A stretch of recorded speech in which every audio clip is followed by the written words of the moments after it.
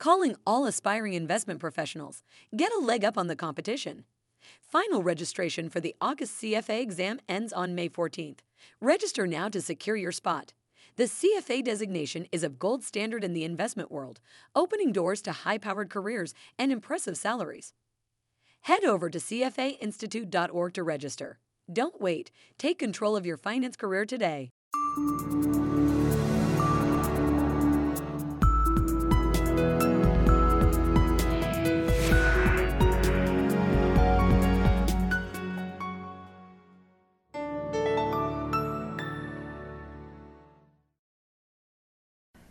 Hello and welcome to this episode of Take 15. I'm Lauren Foster, Content Director at CFA Institute, and joining me today is Michael Finker. Michael is Professor and Director of Retirement Planning and Living in the Personal Financial Planning Department at Texas Tech University. Welcome, Professor Finker. Thanks for being here. Thank you. So your presentation discusses a number of new trends in longevity that can have an impact on retirement planning. Why is longevity such an important issue for retirement planning? Well, longevity is important for a number of reasons. In retirement, we don't have a definite time period. During our working life, say if we have a 45-year-old client, we can plan perhaps on a 20-year time horizon for saving for retirement. But spending in retirement, we don't have a definite time horizon. So many advisors may plan, for example, on a 20 or a 30-year time horizon, but how realistic is that actually?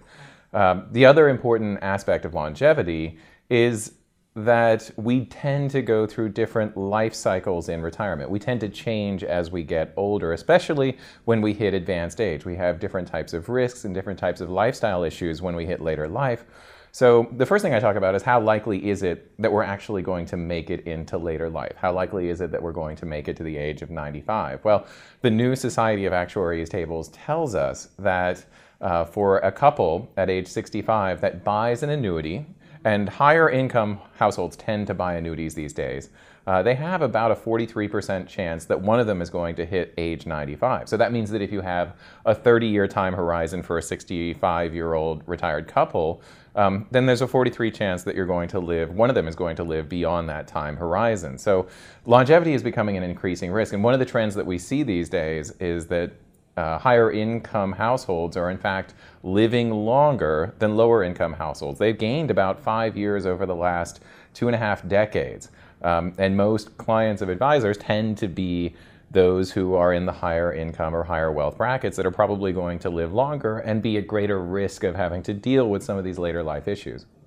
You do a lot of research on retirement living, and there's this age-old question of, so does money make you happy? So what do you think makes for a successful retirement? I guess we'll put another way, what makes retirees happy? Well, I mean, the first news is good news, I guess, for those who are planners and those who tend to set aside some money for retirement.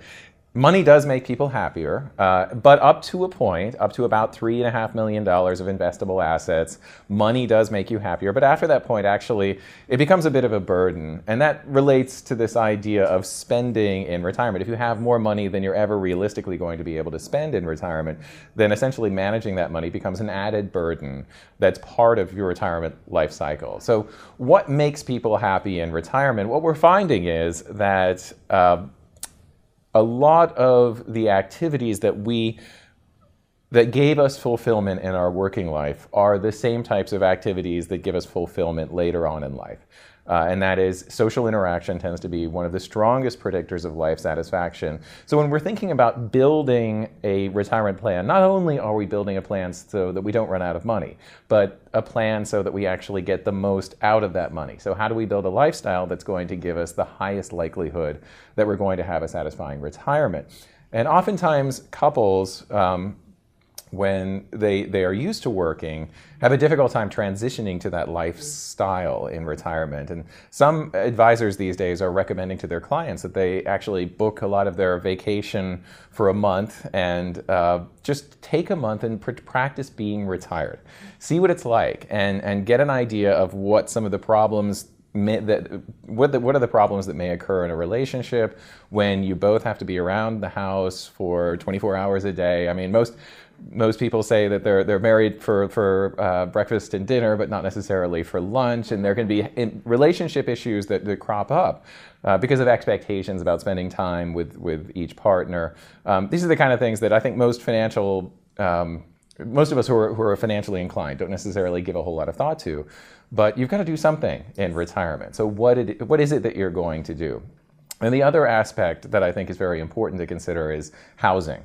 So we know that those who live in their own homes do tend to be happier early on in retirement, but there is an inflection point. There is a point at which renters are actually happier than homeowners, and that point occurs at about age 80 or so. And age 80 seems to be a really important transition point where we start to experience significant cognitive and physical declines that make it much easier for us to live in a managed type of living environment. Going back to the sort of topic of money, it seems that running out of money is a big risk for retirees, but you also point out that not spending enough in retirement is a problem. Can you explain that a little bit? Well, what we're seeing from the data is that we have a lot of people who have saved a lot of money for retirement. There's a lot of people who maybe haven't saved enough, but in the top quintile of savers, what we see is that when they hit retirement, very often they don't even spend their income, which means that they end up actually accumulating more and more money over retirement. But if you ask them, is it very important for you to give money to your heirs? They'll tell you, no, that's not my main priority. So it's important with that group to encourage them to be able to spend rationally. Now that can be very difficult because people who are used to, and I give the analogy of the grasshoppers and the ants in my presentation, people who are ants have been saving their whole life. Just like the ant in the story that saves for the winter and the grasshopper that doesn't. Well, when you've gotten into the habit of thrift over your entire life and you get to retirement, it becomes very difficult for those same people to then spend down their assets because it makes them feel as if they're turning into a grasshopper at retirement. When in fact, that's the rational thing to do. I mean, the reason that you saved all that money your whole life was for something. I mean, you gave up vacations, you gave up a nicer house. There's lots of sacrifices that are made over the lifetime in order to accumulate. Is then part of the process in retirement, accumulating and then decumulating so that you can get the most out of the money that you have. So we do see that people who have more wealth do spend a little bit more in retirement than those who have less wealth, but not as much as you would expect. So it's important to give some thought to giving yourself license to spend the money that you've saved. And one of the things that I look into is whether people who have more annuitized income do tend to spend more. And we do see some evidence that if you annuitize a portion of your retirement wealth, that you feel like it's okay to spend that money because you're getting a regular paycheck. It's just it's about mental framing. How do you see that money? Is it okay to spend it? So another important topic and something we don't talk much about is dementia, and this can have huge impact on your managing your money. What should advisors do if they suspect that a client has dementia? What kind of impact does that have? And I think it's very important to build a plan for cognitive decline in later life. If you look at the statistics, it's undeniable that cognitive abilities do decline, and it's not just those that get Alzheimer's. We all are going to experience cognitive decline as a part of getting into advanced age. And oftentimes when we do experience cognitive decline, we don't really recognize that it's happening ourselves. The analogy is the older driver who often doesn't realize that they're losing their driver skills, but it's obvious to everybody else.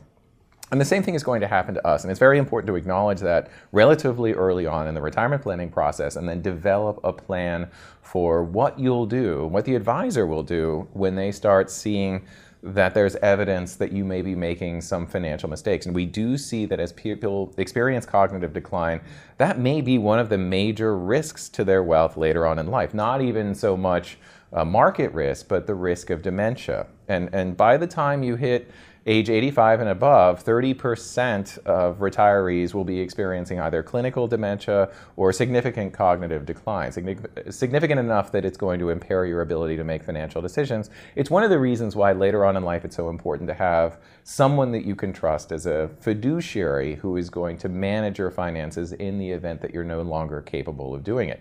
And one of the easy strategies is to automate as much as possible your income later on in life, or you are able to delegate them to somebody that you trust. Okay. So in closing, I'd like to sort of zoom out a little bit. We hear a lot about an impending retirement crisis in America. Do you think that we're on the brink of a disaster? I think that there's going to be a lot of people, especially in the middle class, who haven't saved enough for retirement. And there's a lot of people, frankly, who have saved less than $50,000 for retirement in their 401k. Mainly in that middle class group, it's going to be a problem because they're not going to be able to match their income during their working years with Social Security. But to me, the biggest crisis is going to be later on in life, because we haven't figured out later life long-term care expense, how we're going to solve that problem as a society. Are private sector solutions adequate for everybody? They're not really frequently used enough for it not to be a crisis. So I think what we're going to see is, and also longevity. I mean, that's the 401k system does not involve a very good solution for protecting against running out of money. And so that's another thing. We're moving in that direction, but in order to prevent that crisis, we need to solve later life income and we need to solve later life health expenses. That was a great insight, Professor Finke. Thank you for joining us. Thank you. And thank you for watching.